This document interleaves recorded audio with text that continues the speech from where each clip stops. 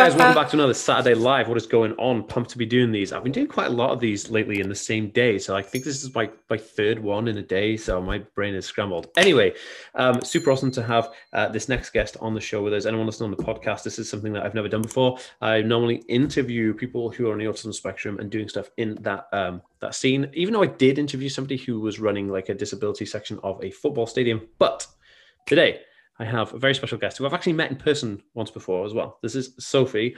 And she, when I met Sophie, was a school teacher, I think, at the time in an SEN school. But now she's a SENCO, which is Special Educational Needs Coordinator for a mainstream school. So I'm excited to get into this conversation and talk about all the bits and pieces and the ins and outs of what she does. And hopefully it should lead some insight. So Sophie, do you want to introduce yourself and what you do and stuff? Yeah, of course. Hi, I'm Sophie. Thank you for calling me a special guest. I feel honoured to be here. That's okay. So yeah, I'm in my third year of teaching. I've taught a lot of autistic children. I also study a master's degree focusing on autism. So it's really my passion and championing neurodiversity. Wow, awesome. It's good to have you on the team because yeah, we need all the help we can get right now. There's so much stuff being thrown at us thanks to Sia and Mark Rover. Anyway, we're not going to get into that, but anyway, it's really interesting because I coming from an autism advocate myself of being on, I had a diagnosis of Asperger's syndrome and ADHD, OCD, dyslexia, and a bunch of other stuff. It's easy for me to sit here and say like, this is what people need to know about autism, blah blah blah. But what we never really kind of have on this show or on my content is what do people who are working in that field, what do you need to know? You know what I mean? Because I'm always saying like, you need to know this, but what would you like to know? I think that's interesting. So what would you say some of the biggest issue areas are for kind of like educational establishments with autism? I mean, where to start? Oh no. I think there's a whole host of things, as there always is with education, unfortunately. I watched a video yesterday, I think, with Joanna Grace about creating sensory spaces in schools. And it was found in her research that some people kind of have it or don't have it, sort of the knack for teaching neurodiverse children. Some people kind of get it and some people kind of don't. So I think that's a huge barrier that we face in terms of the attitudes that staff have towards working with neurodiverse children, and kind of not understanding the communication in behavior, in nonverbal cues, those sorts of things. So I definitely find that a challenge. And I think something that I would always love to know is, particularly with pre-verbal children, I'm always kind of assuming what they're trying to communicate. So I think from an autistic person's perspective, I would kind of love to know what some of those things could be interpreted as meaning from your perspective. 100%. That's super interesting. I've got a course. I'll give you access to it actually. I do sell the course for like 270. No, it's like £249, I think. But I'll give you access to the course for free. It's for like therapists, educational, professionals, mums, dads, and also people on the spectrum. And I actually cover this instant. Like how do you understand what someone's saying? If they're unable to speak it in a certain way, so it's really interesting, and I do cover that in this course. So I'll send you access to that, and I definitely love your feedback. That would be amazing. Thank you. Yeah, of course, no problem. It's funny because when we think about school and stuff like that, and I have the same issue with like hospitals and doctor surgeries, that less than 40% of the GPs and the hospital staff know anything about autism. So it's like, well, how on earth are you going to go somewhere to be treated when they know less than 40% of your condition? I know they shouldn't, how are they going to know everyone's condition? Well, you're going to a health establishment for a start, right? So the same issue I have with like the education establishment, like how would you say the ratio is of the amount of teachers who are aware of the issues that autism presents? I would say that almost everyone is aware.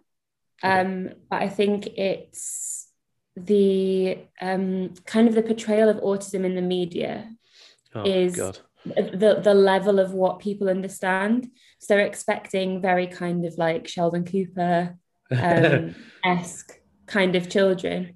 And if a child in their class that has a diagnosis of autism doesn't present in that way, they end up just feeling quite stuck and not knowing where to go with it. For example, we've got a child at the moment who's very fixated on sticks. That's his special interest. He just loves sticks. Cool. And the teacher's like, how am I supposed to teach him when all he wants to do is look at sticks? So you make his learning about sticks. Yeah, that's simple. To me, that feels like a second nature kind of link. But for some, apparently not. I don't know. Well, it's algebraic, isn't it? You apply sticks to a unit of anything. So that's what it is. A stick is the unit of the item, right? It's I love algebra for that reason. Everyone's like, you never use algebra in real life. I was like, oh, you do, son. But I just love maths and stuff. But it's funny because it's really like to me and the work that I do, it's really kind of like sometimes people ask me a question. I'm like, have I just answered that as simply as I just did? And I always say, like, did I answer your question okay? Because I feel like I just said to you, like, if they say, how do I get from A to B? And I'm like, you just walk it. And they're like, oh, yeah. And then I'm like, that just is so simple that I just really did. But I think it's because, from what I see is that if you're if you're a professional working in the field, if you're not like, you've got so many things going on. If you're not actively like searching at nighttime, scrolling through, those like papers and stuff at night on your phone, reading up on autism, like, how are you supposed to know? Like, is there training available? Like, what's your role as a SENCO? Do you have any responsibility to educate the staff in the kids? Yeah, definitely. I do quite a lot of CPD training with the staff at my school. A lot of kind of generic training that all staff in school can attend. And I also do specific class team meetings if they have a child in their class that is neurodiverse, specific strategies that are working for them, keeping up to date on what's working well, what's not working, because I think it's very easy from a leadership perspective to just assume that you know what's going on the ground from what you see. But I think that is absolutely huge, making sure that staff are involved in every step of the process, because they see that child every single day. And also taking time out of my schedule to go and spend time with the child in their classroom, I think is just huge, because we're making massive decisions about their educational health and care plans, the interventions that we're putting in place for them. And I don't understand how we're supposed to do that without sort of seeing it firsthand and communicating to those people. Exactly. I mean, it sounds like, is there a lot of work that you think needs to be done in terms of education versus autism? Like, because, and I always say it like this, like, one of the things I'm campaigning for is like, places need to be autism friendly or neurodivergently friendly, right? Because, if you go back to like the 20s, if you're a wheelchair user in the 20s and there was no ramp to get into the grocery store, well, that's your problem. You know what I mean? But now, it'd be sacrilegious. Imagine a store didn't have disability access, right? That they could be sued, and rightfully so. And I just think like, wow, look how far we come with protecting disability rights and things. But then you look at the university, it gets like a backhand slap. Tesco's like, we're going to give you 1 hour a year to shop in the store. It's like, what is that about? Like autism hour once a year. Ooh, that's like great. But do you know what? The store needs to rethink its market, because if you think that like 1 in 100 people in the United Kingdom diagnosed with autism, then the store is not accommodating for 1 out of 100 people who walk through those doors. That's not good. There's a duty of care for anybody in a public service, right? So my question is like, and if you apply that to the school and education board, how far away from being like neurodivergently friendly is the education system? Quite away, honestly. Yeah, you can say like miles and miles away. Yeah, billions of miles away. Honestly, yeah. I think it's compounded as well by the fact that a lot of children with special needs and disabilities are currently in mainstream schools, because special schools are kind of full. Yeah, I think it also goes back as well to the training that we get in neurodiversity within our initial teacher training. It's not rubbish. Good. It's really not good.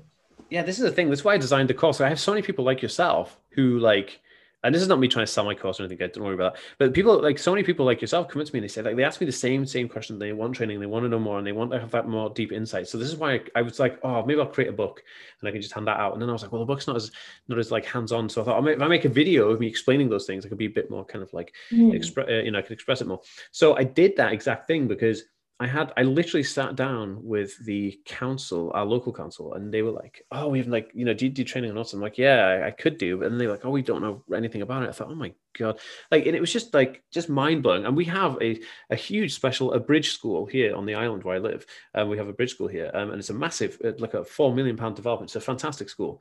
But, still there's still staff in there that don't really know about it. I mean, they're working every day and they kind of like, it's a hands-on job and they're doing a great job. But I feel like there's so much more work that needs to be done educating the staff who are educating the kids. And I don't know how we do that. And this is my question to you then. How do you think it could be tackled? Like, how would you, if you were like, the Lord or the king of all education right now in the UK, and they give you a magic money tree, that they gave to the DUP. They gave you a magic money tree, and then they said to you, all right, Sophie, let's fix it. Well, what would you do? I would initially probably improve initial teacher training. I think every single teacher that comes into the workforce needs to have done a placement in a special school. Ooh, everybody. And it's currently not compulsory. It's not compulsory. I only did one because I chose to specialize in inclusion. So my girlfriend did the same thing. So my girlfriend has a first degree honors in childhood studies and development in autism, right? Now, she was going to do a PhD in it, but we wanted to have a kid instead. So what a deal breaker that was. But she loves this kind of stuff. And she said the same thing. She voluntarily went to do the placement in the bridge school here. And she actually eventually got a job there. And they keep asking us to go back, but we're YouTubers now, so we don't need to. But she was good at her job, and that's why they want her back. But, she said the same thing, like, if everybody had like a little bit of time there, then it would just open their minds a bit more. And that, I mean, you just nailed it. I think that is it. Nothing treats you better than experience, right? So that's what you want. Oh my gosh. Like, you blow my mind. That was awesome. I also think as well, the portrayal of autism in the media needs to be vastly improved and way more inclusive. 100%. Did you see my video on The Circle? Did you see that? Yes, I did. So I'm trying my best, right? Because they offered me that, they paid me a bunch of money to go on the show and do this thing. And I tried, and we're going to do it. And we were going to show the world, like, 24/7 autism, right? And then they pulled it because they wanted to play it safe. And I thought, then we're never going to get past this barrier if they keep doing that. And the way they treated me as well was rubbish. But a friend of mine, Shabazz, he was on it. And I spoke to him about it today, and he was like, oh man, because Channel 4 are all like rosy, like, oh, we've got all this diversity, we're Jon Snow and Jeremy Corbyn. And I was like, okay, great. They put themselves out there as this channel that's very diverse. But then when it actually comes down to it, I've had nothing but a negative experience with them. And I don't know how to challenge that. I mean, one thing I do know is I'm part of I did a summit in MIT with a company called the Ruderman Foundation, and they actually they campaign and change Hollywood's understanding and acceptance of like disability in Hollywood, right? So that's kind of on par with it. And I did consult with Netflix for Atypical season 2 and 3, but in terms of like, that's why Sam, if you look at Netflix's Atypical season 1, Sam has like got every single trait of autism going, right? But yeah, then he does. And it's like just like autism by numbers, isn't it? But if you look at season 2 and 3, he kind of like he mellows out a bit, like, and it's because I had the chance that, well, actually I was working with them with season 1, but the problem was they'd already shot all the footage on season 1, so we couldn't really edit that much. So I think so backwards. I know it was like kind of afterthought. I think they found me and were like, oh. So I did this consultancy with them, and it was really fun. They were nice guys, and but it was funny because I said to them, like, look, you're just going to make him into this like Sheldon character, which we've got loads of Rain Man, right? We've got Rain Man. We just need real people, and then so that's why he's mellowing out a bit, because they're trying to really bring that character to life. But I absolutely think you're right. You think about the amount of people who watch telly, and they just go and they see like this representation, and they think, that's it, I got it now. And Rain Man, anybody who loves Rain Man, but it's not, it's no hard. How do you break that egg? And it's hard to penetrate that media kind of. I'm going to do it though. I'm going to do it with my sledgehammer. Yeah. Oh, you've frozen on me. Oh, you're back now. Okay, I'm sorry. Anybody watching and I froze, I'm sorry. Okay, so what's your goal?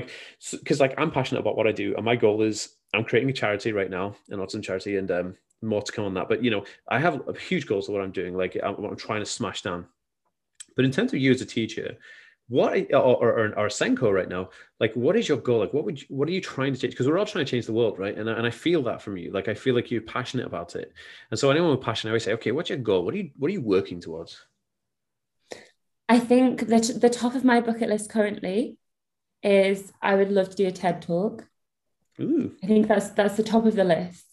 Nice. Because I think this whole thing about people that get it and people that don't, to blow my own trumpet, I think I get it. Yeah, of course. You wouldn't be in the job if you didn't get it. Yeah, of course. Well, yeah, exactly. And I just think, like you said, it's so simple when someone says it to you. And I think, as well as that for myself, though, I do also want to make sure that, like you were saying, Netflix consulted you as an afterthought. I think that should never be the case. We should be listening to autistic people to create provision for autistic people. No one knows what you need better than you. And I appreciate that every autistic person is different and you can't speak for everyone. But I think that in itself is completely backwards. So I think it's bonkers, isn't it? I want to educate, but I also want to be able to lend my voice to people that might not have the opportunity to talk to people about it. That's awesome. I think it's really good. I think there's not enough outspoken teachers or professional working staff. There's not an awful lot of them. So maybe you could turn your Instagram into kind of like a place where people could talk and discuss ideas and topics with you about this specific genre, because I think having that input with someone who's actually championing it would be just, so much better than this. Because you get it all the time. You get the counselors and the politicians who are champions of autism, but they don't do anything. They just sign something, to say yes, I support this. And it's nothing. It doesn't mean anything because they're so busy doing other stuff. Maybe they do want to do it, but they're so busy doing other stuff, they don't do it. So I think what you're doing is a great service to the community. And I think having people like you is going to change the lives of so many kids who come through your classrooms and stuff. I think, and that to me is you're already doing it, you're already changing the world for so many people. So I think, thanks for that, by the way, You're welcome. And I think, if you can help inspire other people to do it, to learn more about it and educate, I think that'd be great. Maybe you could make your own kind of teaching plan, and we could champion it together to the government. Maybe there you go. We could do that. I did brief the European Parliament on autism and employment last year. I did. Oh wow. Yeah, so I do have a lot of political ties and stuff like that, and so it's something we can look at. Anyway, Sophie, this has been a great chat. I don't want to bore everyone to death about us talking about the stuff that we might do, but is there anything you'd like to say to my audience before we kind of depart? I think just keep educating people. Don't be afraid to speak out about it. It doesn't matter how many people you talk to.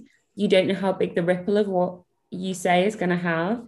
So just keep talking about it, and don't be afraid of saying the wrong thing and not saying something because you're scared of saying it wrong. Please say it in a safe space, and allow us to help you, I suppose. Oh, wise words there. Wise words. Thank you, Sophie. That's amazing. All right. So I will leave links to any links that Sophie wants to share with me for public links. If she's got any social media, if you want to get in touch or talk or reach out or see what she's talking about, I will leave all those links in the show notes and in the description of the videos. And I will try and tag her on Instagram if Sophie's cool with that. And so if anybody watching on Instagram right now, you can just click her name and go straight through. Anyway, guys, it's been awesome. I'll see you next Saturday for another one of these bad boys. Hey guys, thank you so much for listening to this podcast. If you haven't already, please share this with anybody and everyone who you think can get some benefit from it. And also, I know a bunch of you guys who haven't already subscribed to this podcast, but listen, so please go over and subscribe to it now so you don't miss an episode. Also, if you want to hit me up on Twitter, it's at the Aspie World, the THE Aspie, ASPIE, and then World, WORLD. So the Aspie World. All right, guys, thanks.